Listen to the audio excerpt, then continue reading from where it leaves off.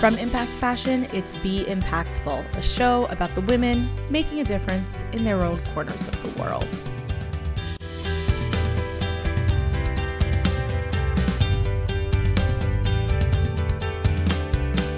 I'm Rifki Itzkowitz, and on today's show, how a savvy kid from a less than ideal situation reinvented herself time and time again, and went on to become a highly respected marketing expert, who I personally have learned a lot from.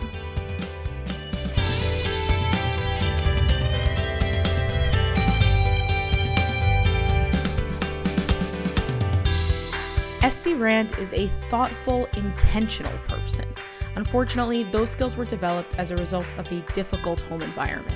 Throughout her life, she's been able to recognize when to run and when to stay, along the way building a beautiful family and business. I grew up actually in Flatbush, Brooklyn, New York. Very nice. So what did you do there? Were your parents, was your mom always home? Did you have a lot of things going on? What did your parents do? Okay, so my dad was a diamond dealer, actually working on 47th Street. So theoretically, he was an entrepreneur, but more of like in the brokerage, right? So diamond dealers are just brokers. That's what they are. And my mom worked for such an interesting kind of company. I don't even think they exist anymore, but it was called Government Data Publishing. It was basically like a very micro publishing house that published government contracts. So it was a lot of like proofreading, copy editing. She worked flex time. So she'd work a lot at nights. She would always like see us off in the mornings. She wasn't always there when we came home, but not because she was at work. Oh, I hear what you mean by that. So, just doing all the errands, shopping. Right. Like we had a babysitter in the afternoons, but I think it's because she worked in the daytimes. Okay, I hear that. That was actually pretty similar to how I grew up. My mom also had a really flexible hours. What were you like as a kid? Were you always someone who was a go-getter or more on the shy side? Okay, so I don't talk about this a lot, but none of my story will make sense if I don't. I came from a severely abusive environment. So I don't think I was shy. I think I was just damaged by what I went through. And so I definitely was more to myself, definitely lacked social skills. I was also young for my grade. And so even though my intellect was totally on par with my peers, if not above, my emotional intelligence and social intelligence was not. So definitely, for sure, through all of elementary school and even kicking off into high school, more on the awkward side. Do you think that being awkward kind of allowed you to observe what other people were doing? Like, do you think there were benefits to that, to being a little bit on the outside? I mean, there are definitely benefits. For me now, I don't have a problem being different. I don't have a problem if people don't like something I do, because I spent a whole lot of years like that. I never was in an environment where like everyone had to like me and I had to fit in, because I just didn't. So looking back, I could say it benefited me tremendously, but when you're in it, it was horrible. Oh yeah, I'm sure that, I had a somewhat similar experience with some pretty intense bullying. And that was something that I felt like always set me separately from everyone else. But in a way that allowed me to be so, it sounds weird to say it, but I was really methodical about how I made friends, because I needed to kind of actively pursue people. And that's definitely a skill that I use now in my job and in what I do. So what I'm curious to hear from you is that obviously that's not fun going through it. But can you let everyone know a little bit more about what you do now, and maybe how some of the things that were not so fun when you were going through them maybe helped you do what you do now? For sure. So what I do now is I help business owners earn more money with less headache. And it's super fun. So I'm kind of on a mission. I just want everyone to do what they love, earn buckets of money, and have time for their life and family. Kind of have that, to me, that's kind of that fully balanced life, if you will. So I have a full service consulting firm. Anything you'd imagine like a Fortune 500 company gets from a Deloitte McKinsey type, we do for micro businesses, typically solopreneurs to like mid-sized 20, 30 person companies, really focused in that space where people are just growing and building a business they can live on and live in. So we do business strategy, marketing strategy, expansion plans. We now have online courses and programs. It's super fun. one of the skills that I know I got from growing up is one of the things I had to do is very much compartmentalize. And it's only in very recent years that I even started telling people even bits of my story. Growing up, nobody knew. So it was kind of like I had, what went on at home in one box and what went on in school in another box, and very, very separate. And so that's definitely a skill set I carry with me, because now less, because we have so much going on in the company. We have other strategists. But for years, I was working with 20, 30 different clients at a time. And I could do 10, 12 different meetings in a day, straight through my day. And every time I'm with a client, I'm only with them. And some of them would even say to me like, Esty, am I your only meeting today? I'm like, you wish. I have like 11 other people on my calendar today. They're like, but I feel like you're so here. And that ability to be so fully present in each situation, from having to segment my life early on, definitely a skill set that I gained that I know not a lot of people have. What is something that you do to help you compartmentalize? Because that's a really useful skill. A lot of people talk about that with work-life balance, even where it's, you can't be everywhere at once, but when you're home, be 100% home. When you're at work, be 100% at work. And I know that that's something that I definitely have. I struggle with, kind of putting the office away or not worrying about something that's going on at home while I'm at work. So what's one kind of practical thing that you think people can benefit from? Totally. So setting the boundaries in advance as much as possible. So for example, like my kids know if they need me at work, 100% call me. My husband knows too. They also know I'm in meetings all day. And if it isn't something timely or urgent, don't call me. When I'm at work, I'm at work. Like, this is not the time I'm available to schmooze or just chat with you. This is not when you want to be like, hey, did you remember to pick up the dry cleaning? Like, you want to do it, send me a message. I'm in my meetings all day. I'm fully focused on my work. So giving people that pre-frame. And when I'm home, my cell phone goes in a closet. My computer's never open. I don't touch it. If I do, it means I literally have to sneak over to the closet and look in my phone. It's not out. It's not around. My ringer's actually been off since I had my last kid. He's now 2 years old. I remember I turned the ringer off when he was an infant because it bothered him. And I never turned it back on. I'm like, I don't need to hear this. I don't need it to interrupt my life. So that to me is a preset boundary, if you will, right? So like, and I tell my clients, I am not available from this time to this time. So now I'm in the office a little later, but when I was doing, for the first 9.5 years of my business, I was working, as they call it, between carpools, right? I drop the kids off in the morning. I have 5 children. I pick them up in the afternoon, and I only worked when I was not with them. And then I'd work again when they went to bed at night. And so I would tell my clients, listen, I'm not a cardiologist. Okay. If you can't reach me, you won't die. You'll just wait a couple hours. And so from whenever I'd pick the kids up, let's say 4 o'clock until when they went to bed, 8, 9 p.m., I just wasn't around, and you won't die. It's okay. It can wait till the morning. Yeah. Well, I would work every night anyways. So.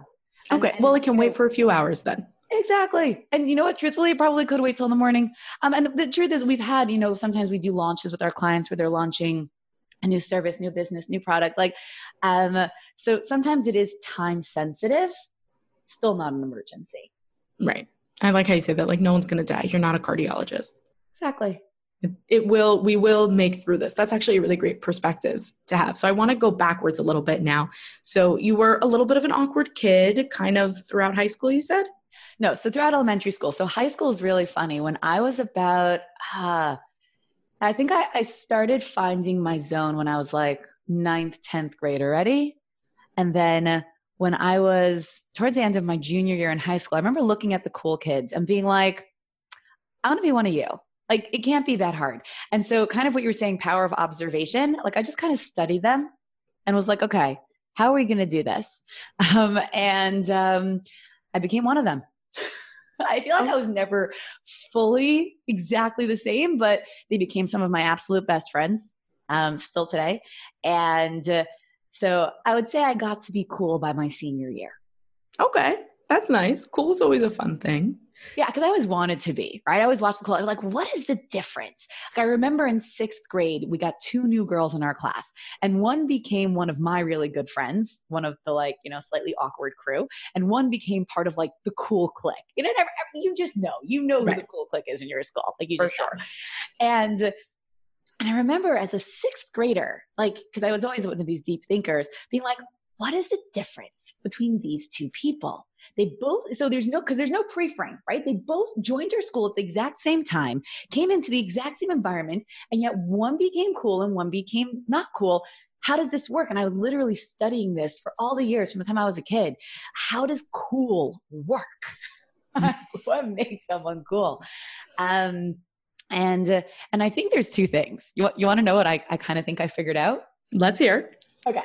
So one of the things, which I think is what makes someone genuinely quote unquote cool, is a certain level of self-confidence and self-assurance. And I see it, like, even though I told you I have 5 kids, one of my kids is just naturally cool. It's the quote unquote coolest thing, pun intended.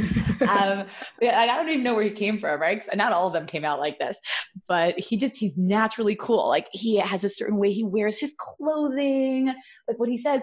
But I'm watching him. He has a certain level of self-confidence and self-assurance that, like, he's just good. He's just good. People just want to be around him. He's got a great energy. I think that's kind of one secret. There are people who are naturally cool because they're just so comfortable with who they are. They have a certain natural leadership, and that's kind of one direction. And then on the split, you have the people who are really, really insecure, actually, and they have to belong. And so they are constantly on the lookout for how to conform, and they conform so well that they're always part of whatever they're conforming to. And this hit me when I was in high school. One of the cool girls that I had become friends with when I had, become cool, quote unquote, I remember she said to me, okay, we're literally going back to high school here, but she's like, Esty, will you walk with me to the candy machine, like down the hall? And I remember being like, sure, but why? Like, because remember me, like, I could go anywhere by myself. I used to rollerblade around the neighborhood. I'd go eat pizza out by myself. Like, I didn't care. And she's like, oh, I don't go anywhere by myself. And I was dumbfounded. I was just like, that is part of what makes you cool. You're never alone, but you're never alone because if you were alone, you wouldn't go anywhere. I feel like you just untangled all of my, like, high school drama. Do you know what I mean? Like, as you're saying this, I'm like, oh, I know those people. And I know those people. And you're so right. There's something about, for sure, confidence just attracts people. When people don't feel like they need to complete you, when people don't feel like, oh, she's good with how she is. She's good with how, she's fine. If she wants me here, great, but I don't need to be there to complete her, then yeah, that for sure attracts people. And I know so many people like that. And on the flip side, it's like, you're right. There are some people who just can't be alone. And because they can't be alone, they are popular because they just right, create and they a situation. Always belong. Correct, because they'll only do something if they do. For my poor little teenage brain, it was just such a revelation. It sits with me still to today. So powerful that when you see someone and you're like, oh, they're so popular, they're always with friends. Maybe it's because when they're not, they won't go anywhere. Right. Like they literally don't know how to exist with themselves. Right. Yikes. Mind blowing. Yeah, really. Like I do a lot of human psychology. I'm a marketer. And to me, marketing is mostly psychology, like 95%. So when you understand people and how they think and how they operate, that's all of selling. Right. That makes perfect sense to me. So you're in high school. You are now one of the cool kids. If you don't mind my asking, was it still a shaky home situation? Oh yeah. No, I'm lucky to be alive. Where it was never better than it was bad. Okay. So then did you like go away to college immediately to remove yourself from that? So no, I actually didn't. So different levels of abuse are different to people. So the more severe it is, actually, the less likely you are to leave it because you don't know anything different and you think what you go through is what's correct, right? It's all there is. It's all you know. And I've studied extensively, and one of the things that I will definitely be doing at some stage is, investing in different organizations. And I have already, but I have dreams of building certain organizations to service, abused women, children, things like that. And in specific ways that I'm not seeing done yet out there, but I'm involved. And one of the things people don't realize when they meet someone in an abusive situation, whether adult or child, is they're like, well, get out of there. You don't realize that person, that's all they know. So however unpleasant it is, they don't imagine a different life. I did run away from home probably once or twice as a teenager, but never in like a super serious way. more in like I need to get out of there. And then, I got drawn back in. But what I did do when I graduated, so I had planned to go to university in Manhattan. I was registered. And then so I'm Jewish, Orthodox Jewish. And a lot of my peers were going to do a gap year study in Jerusalem. I go into a religious seminary. So I grew up, I guess we call it in the community modern Orthodox. And I know it's just like hard for people to understand the different levels. Judaism is not that widespread, but like, let's say in Orthodoxy, which is like the most observant form of Judaism, lots of different quote unquote rules, strong God presence in your life. So let's say there's like, levels 1 to 5, right? So I grew up at like a level 2. Let's say. Now I kind of live at a level 4.5, so life's really interesting. But I grew up at like a level 2. And definitely in my teenage years, I just threw it all off. Like I was not interested. I was like, I don't need this, right? Especially coming from an environment where the, religious parents, leaders, whatever you want to call them, were really horrible people. I was not interested in this as a life path for myself. However, being offered a free year of study abroad with no parents and no anybody watching me, now that was appealing. So I actually went to Jerusalem for a year to study. So that got me out. And it completely changed my life. For the first time, I met people who lived a life of truth, who lived a life of passion, who lived a life of what I could only call righteousness. And again, coming from what I feel was depraved is too strong of a word. It's not so nice, but low. Okay. People who were hypocritical, who did not live their truth, who were not kind, to say the least.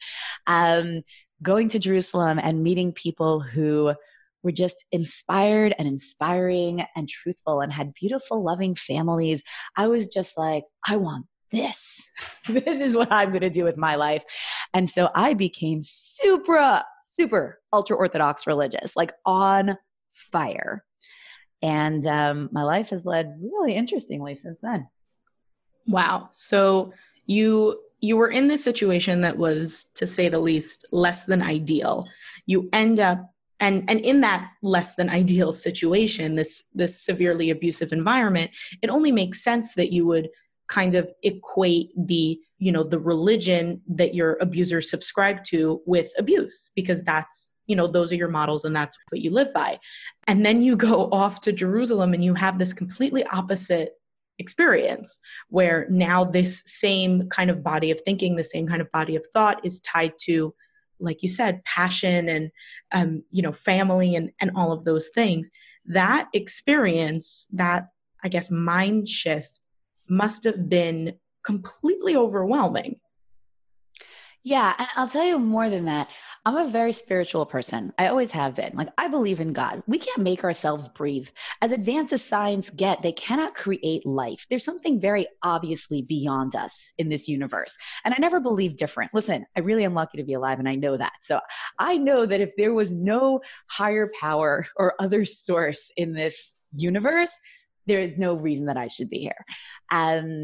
So I've always known that, but I saw no spirituality in Judaism whatsoever. I saw it as extremely rule bound. And for me, I'm an entrepreneur. I think rules are suggestions. Okay. That's kind of how I see them. And I always have. And so you give me this religion full of rules and I'm like, stuff it.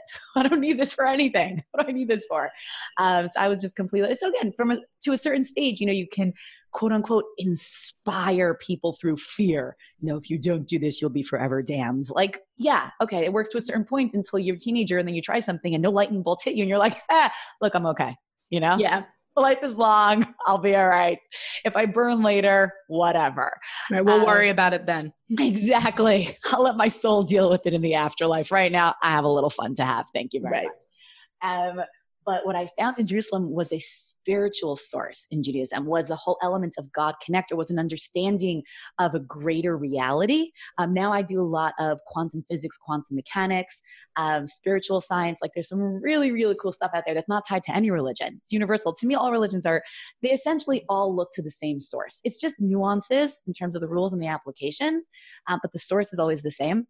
So I have friends from all different walks of life, and finding that spirituality within my own religion that I had, officially grown up in. But it was such a different world. That's really what did it for me. people who connected to God in a certain way. And then what was kind of taught to me was Judaism as a framework for tapping into the spiritual. And that's what appealed to me more than anything else. That's what I really bought into. It was never the rules. The rules are still, they are what they are. But if they're a framework for something bigger and better, that's what I went into. And it was overwhelming. It was completely insane. And, you know, I feel like I've reinvented myself quite a few times already, and I'm not that old. In my late 30s, mid to late 30s at this point. And I feel like I've already lived 5 different lives. Each time there's such a transition as you shift, and each time better than the last, right? So coming out of, you know, I feel like becoming cool was the first time I reinvented myself, quote unquote, in high school. The next time was definitely post my seminary studies in Jerusalem, where I came back and people were like, what in the world happened to you? I'm like, I am holy now. Look at me. I'm going to throw the water. No, wrong religion. But you get the idea. People thought I was absolutely batty.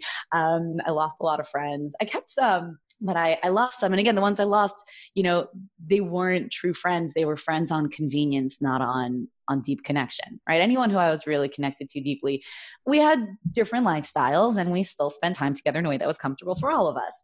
So it was a big deal. And then, you know, did it again when I got married, did it again when I started my business, did it again when I moved to Los Angeles 5 years ago. So, you know, it's just Okay. Wait, stop. Pause. Pause. Okay. So I'm backtracking. That's okay. Brain blown, but pausing from where you were there for a second. It's so interesting to me because most people who grow up in an observant or in a religious environment, they either, like, I find that people either connect to it or they don't. I also grew up in an observant Jewish Orthodox home.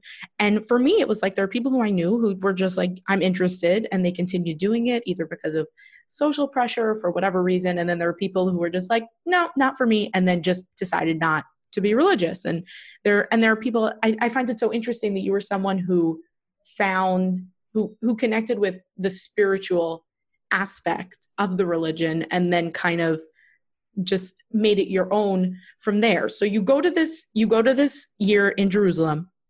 You were there for 1 year?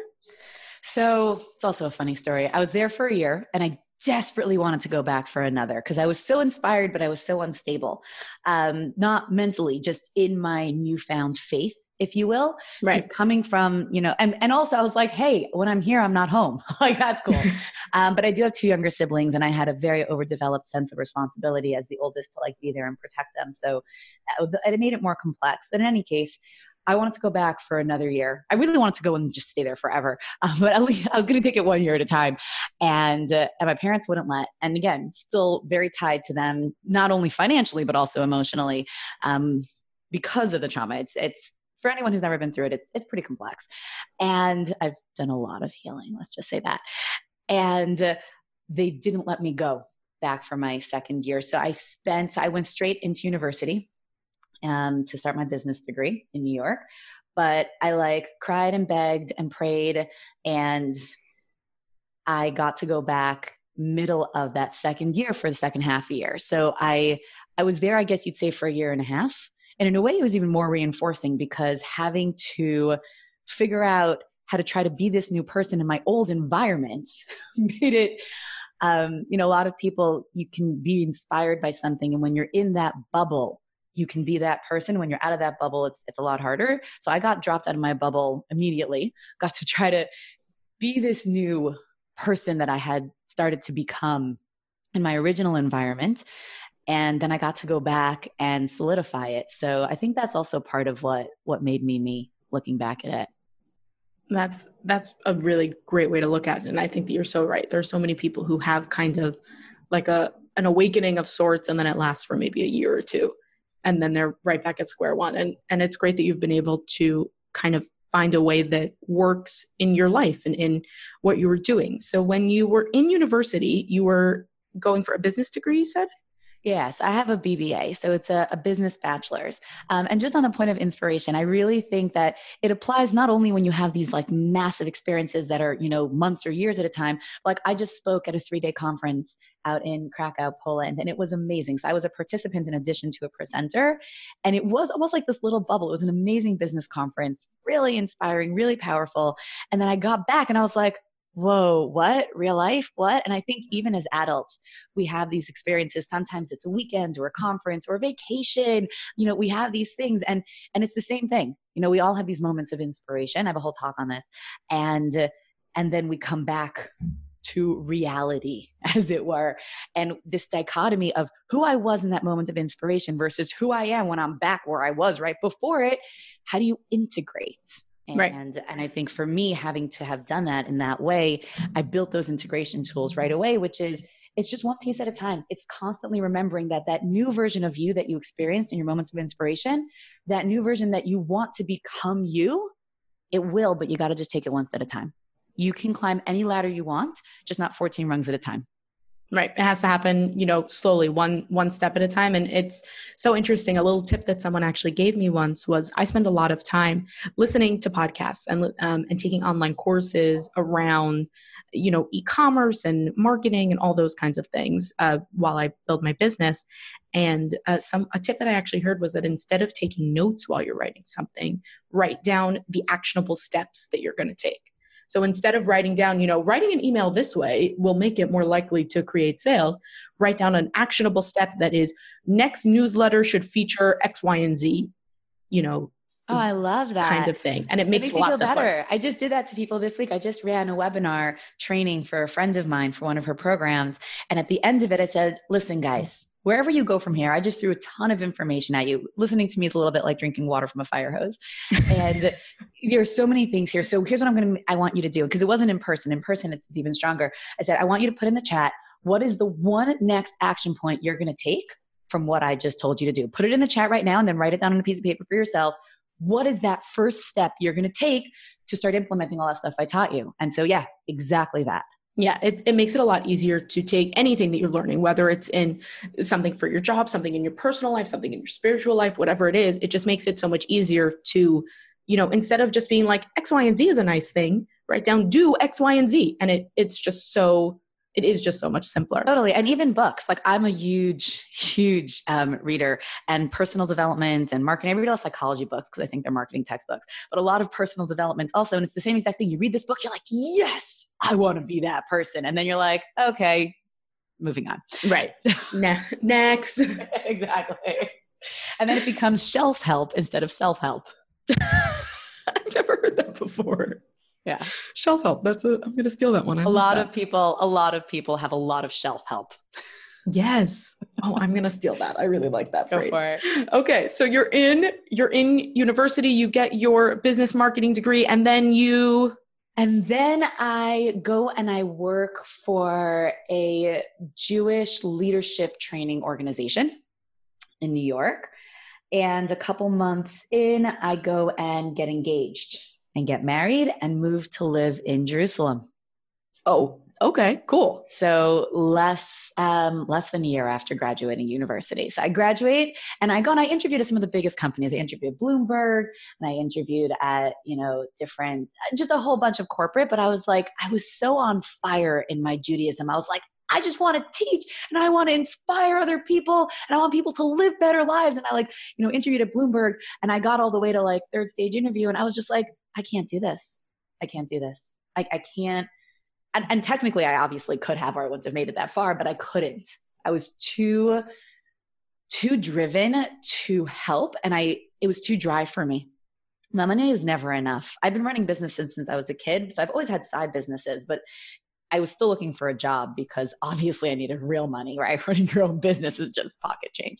Right. So I got a job at this Jewish organization doing marketing and PR for them and teaching and speaking. And I was lecturing and I was starting to travel and speak.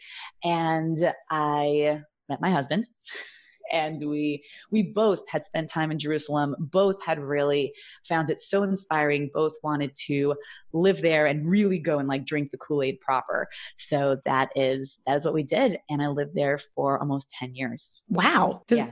You know, it's pretty common for people to kind of live in Jerusalem within the Jewish community. It's pretty common for people to live there, you know, let's say for a year or two after they get married.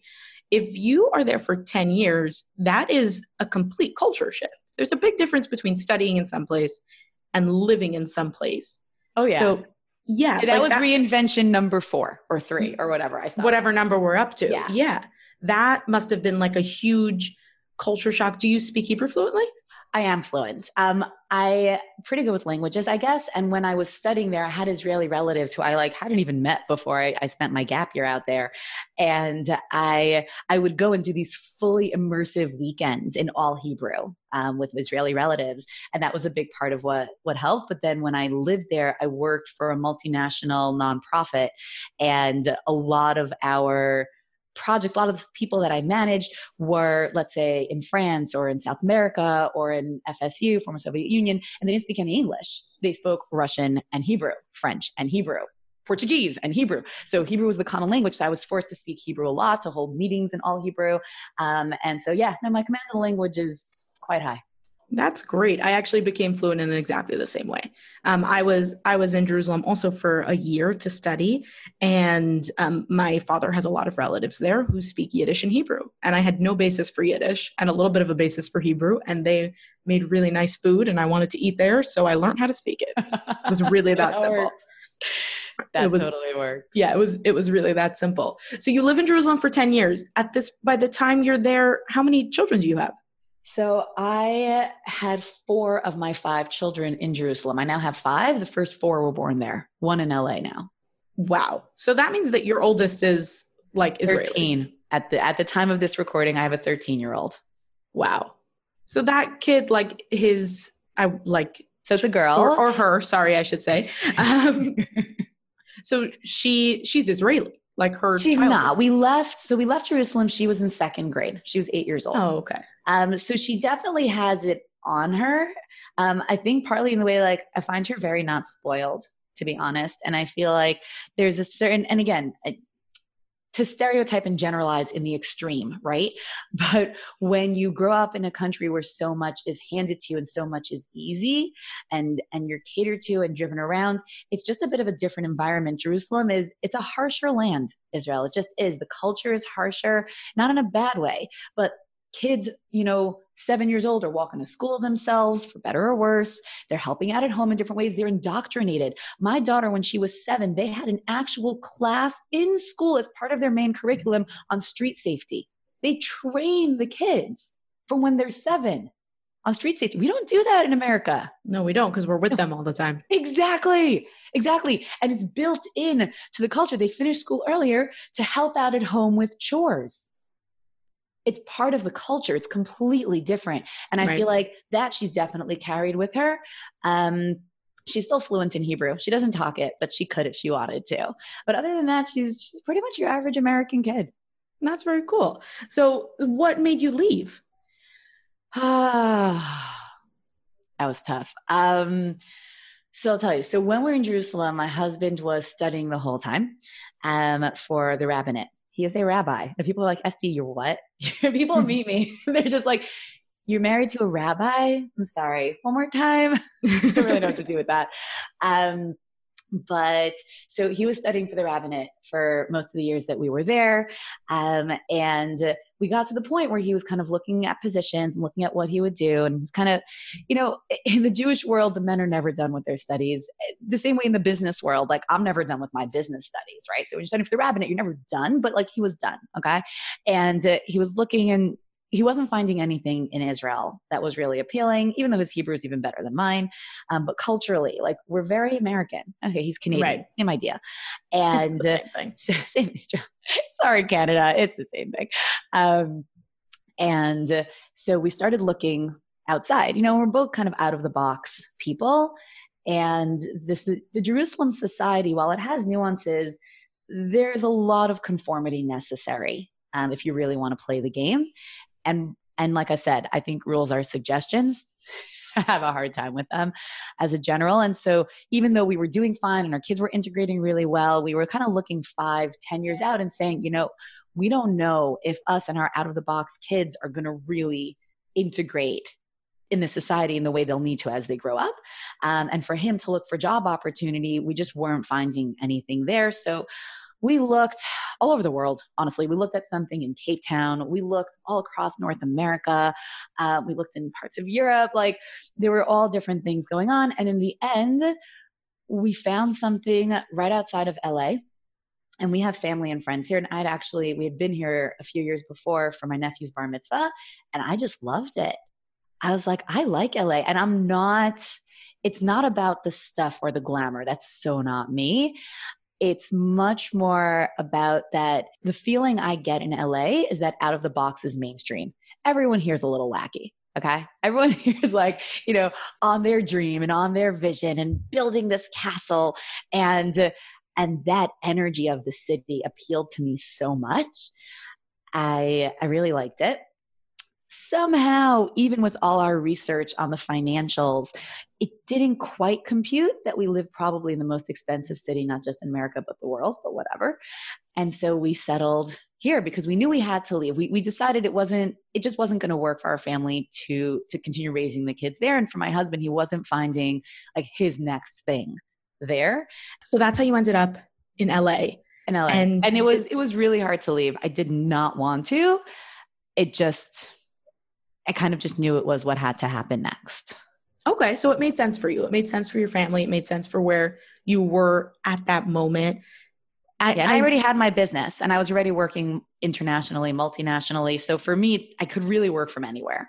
And that was going to be my next question. Did Strand Consulting happen in LA or it started in Jerusalem? Started in Jerusalem. Okay. I'm here in LA 5 years and Strands is 10 years old. The first half of this company was there.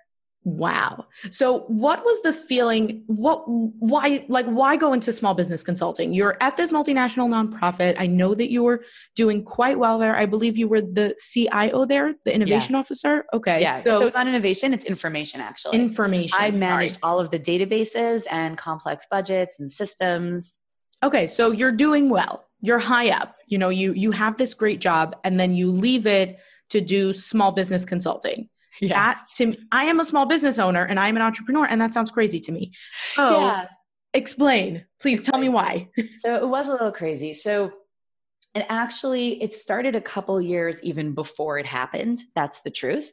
So even though I was at this job, they had a bit of a low glass ceiling. I'll be honest. It was a fairly male-dominated organization. I was one of very few females in a high-level position, and I kept bumping my head on the glass ceiling.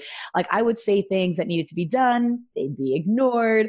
I would give, directions sometimes, and they would be reversed. Like, it was, again, and that was a small part, so it wasn't enough to make me not want to do the job, but it was like that undercurrent of frustration that I think many people have sometimes in their place of employment for various reasons. And at some point, the company hired a consulting firm to help them next level. And I, being at the high level, would sit in on those meetings and work with the consulting firm, and they would give the exact same suggestions that I gave, but they were getting paid more and getting listened to. And I knew they were getting paid more because I ran the budgets. Remember, I knew exactly what they were getting paid for the same advice that I was giving for way less money and getting ignored. And I'm like, I'm in the wrong line of work. Why am I not doing that? That must have been so frustrating. It was so frustrating, but I think it planted the seed because that was literally years before I left. But I think that's what planted the seed because I had no exposure to consulting before that. But being in there and watching them do that and being like, I not only can I do this, I do this. I just do it as an internal person in the company. But apparently if I was outside, I get paid more, I get listened to better. I really think I should do that. And, kind of shelved it, let it go aside. And then a couple of years after that, they hired a new middle manager. So when I was working there, I had the most amazing boss, a real true leader of leaders. Most leaders are leaders of followers, right? They need sheep to follow them around. This boss of mine was a leader of leaders. He really knew how to cultivate leadership in others and was absolutely incredible. Experienced so much of the boss I am today to my own team comes from him. And I saw him probably about a year and a half ago. I visited Jerusalem and I thanked him. I said, so much of who I am is due to your leadership. But they hired this middle manager came between my boss and I. And this guy was just completely toxic, like a bull in a china shop, just started breaking everything. No real understanding, both insecure and egotistical at the same time. You could tell I really liked him. And we didn't get along because he looked at me as like threat numero uno for good reason, right? Because I knew what a moron he was. I was like, I know everything you're doing wrong, just by the way. So he was awful, and I would be in tears on almost a daily basis. It was horrible. And he didn't say it in exactly these words, but basically he's like, okay, Esty, your team is now my team and you're my new secretary. I'm like, no, let me explain. I'm the CIO. I manage a team of people and I do all these things. He's like, no, that's going to be my job now. You'll be like my assistant and your team is my team. I'm like, all right, I'm the new leaving person. All right, we're done. Like, we're just right. Oh my God. That was kind of it, and it's more to the story, but that was kind of what happened. It got to this point where it was completely unsustainable. It was so intense. It really, one night actually, so I already told you I come from this abusive background. So like so many abused children, I have this intense commitment to my children and my family, to be the best kind of parent I could possibly be, the exact opposite of what I grew up with, blah, blah, blah, the drill. And so bedtime with my kids was always sacred. No matter how hard I worked, I'd work days, I'd work nights when they were sleeping, but bedtime was sacred time. And one night during bedtime prayers, my phone rang. The fact that it was even with me was unusual because I would never have my phone with me. I had this phone in the closet roll for more years than just now. And I answered it because it was one of my coworkers with the latest and not greatest thing that new toxic middle manager had done. And we're like, hashing it out. And my husband comes in and he looks at me, and it wasn't about like interrupting prayers. That wasn't the issue, right? He knew who I was, what I wanted to be. And he just looked at me. He's like, Esty, quit. Just quit tonight. That's it. This is done. This is not who you are. It's not who you want to be. And he was right. Right? It had gotten to the point where it had completely overtaken my life and my sanity and what I wanted from my life. The fact that I was interrupting something that was so sacred to me for just drama. That's all it was. There was no practical application in that phone call. It was just more drama. And I quit that night. I sent in my resignation via email. Wow. When things like that happen, I think that there is an instinct to kind of be like, we need to fix this situation. And that middle manager needs to know that he's a moron. And someone needs to kind of figure out why this is going wrong and remove the toxic people. And instead of doing that, you did the best you could and you removed yourself from that situation. Sounds like you were at a point when that was the only option that you had. I tried the other stuff first. Don't worry. I really tried talking sense into other people, but it was a nonprofit. And nonprofits aren't run by the people who run them. It's run by their board of directors and their donors. And those are the people who wanted this guy in. And the fact that he was non-functional and got fired 2 years later after he made a giant mess didn't matter. Right. At that point, they wanted him in and there was nobody to talk to. Yikes. I only lasted 6 months with him there. Not even. Wow. Not even. Yikes, this must have been like a grade A idiot. Yeah, you want to know the best part? Here's the best part. Because these people, and this is just something, I've learned so much in dealing with people, they don't do it on purpose. And they're so not self-aware. So after he was fired and I was already stable in my business and had a bit of a name already, I met him at one of these big networking events. Okay, for business owners. Mm-hmm. And he meets me and he's like, Esty, do you remember me from X, Y, and Z? And I'm like, yeah. Like, could I forget you? Really? And he's like, Esty, I don't know if you know, I left. I'm like, yeah, I know all the drama. I know what it means. You left, whatever. Right. I'm still in touch with my old coworkers, right? He's like, I left there, and now I'm doing some freelance work. Maybe you have some recommendations for me. I hear you're really making a name for yourself out here. And I couldn't make this up. Okay. I could not because I could never dream that would happen. And I just looked at him and I was like, I don't know. I'll have to think about it. Let me take your card and maybe we'll be in touch. Because to blast him at that point, be like, you idiot. Do you know how much you ruined my life? Do you know how many days I cried? Do you know how many months I curled up in a little ball in my bed after leaving that job that was my entire life and then trying to make it in my own business and supporting my family almost single-handedly? Do you know what you did to me, you horrible, evil person? But none of that would have been worth anything. He was so obviously clueless that he could meet me and be like, oh, hey, can you get me some work? There was nothing else to say. But wow. You don't even know what you did at all. Right. You're so ridiculously clueless. Yikes. So clueless, so not self-aware. I didn't recommend anyone to him. I still think he's a toxic human. Yeah, no, I wouldn't do that either. So oh my God. The nerve there is like mind-blowing. But that's what I'm saying. It's not nerve. You know, I talk so much. One of the bonuses on our Marketing Magic course is client management method. Right? So much about managing clients when you work in freelance. And again, when you have a product and a company, so it's working with your vendors and sometimes customer feedback, understanding where the other person is at and their headspace is all the difference. You're right. It's not nerve. It's just a complete lack of awareness. Yeah. A complete it's total lack of awareness and no animosity. Clearly, you know, at least he didn't have any to me. Right. Yeah, no, none at all. Yikes. So you leave this completely toxic environment and then you start Strand Consulting. So give me I wish it was that simple. Okay. Give me the Cliff Notes version of getting Strand off the ground. Yeah. The Cliff Notes version is I took 3 different jobs. When I left, I took a job in a business brokerage firm, learning how to buy and sell and evaluate businesses. I took a job at MMA Global, which is the Mobile Marketing Association, doing sponsorship sales for their, international conferences. And I tried to start doing my own business. And to be fair, I had already been doing it on the side. I had been doing private coaching. I got certified as a professional coach about 2 years, maybe 3 years, 2 or 3 years before I left my job. Cause I'd always I'd gone through so much therapy myself, but I knew I didn't want to be a therapist, because I get very absorbed into other people's problems. And so when I learned about coaching, before the coaching boom, when everyone and their pet puppy is a coach, I was like, this is what I want to do.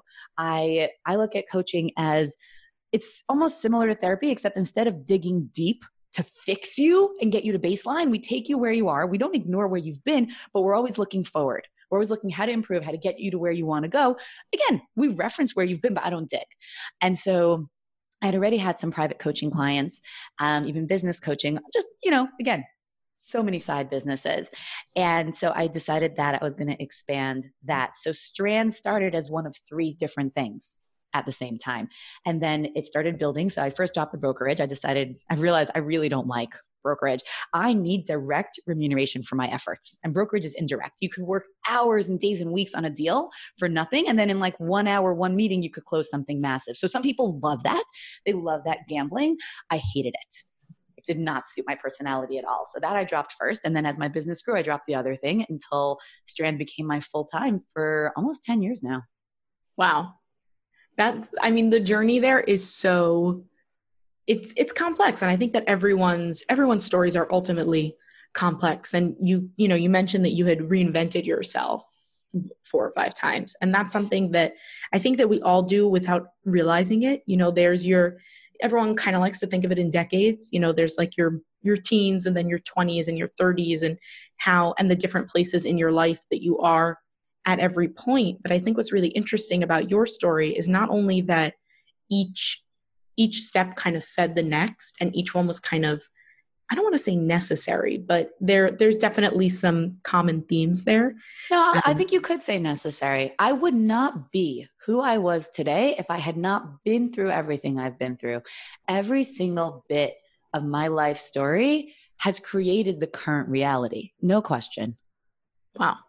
That's such a great way to kind of end off and leave off. And the last thing that I want to ask you, the last thing I want to close is I want to know from you, Esty Rand, what does it mean to you to make an impact? If one life has breathed easier because of me, that's an impact. Okay. I like it. Thank you. I want people to have that full balance. But if I can just, every person, and again, we're not affecting singles, we're, affecting thousands into the tens of thousands at this point. But each life, to me, each life is an impact. Wow. Thank you so much for taking the time to speak with me today, Esty. I really appreciate it. If people want to find out a little bit more about you and learn more about you and what you do, where can they find out more? Okay. So if you go to estyrand.com/free gift, you not only learn more about me, but you get a present. At the moment, what's there is my 5-day marketing success challenge, where you learn the clarity and confidence to market yourself successfully. It's built for freelancers and small business owners, but I've actually had even employees go through it because of kind of marketing themselves in their career. So it kind of works for everything. It's very cool stuff. So if you go to estyrand.com/free gift, you'll learn about me, more about my story, more about what I do, and you can have a present. And I do change it up every so often. So like if you go and that's not what's there, there'll be something else cool. But that's what I would say. estyrand.com. So it's ESTIERAND. You got to spell my name right. .com/free gift.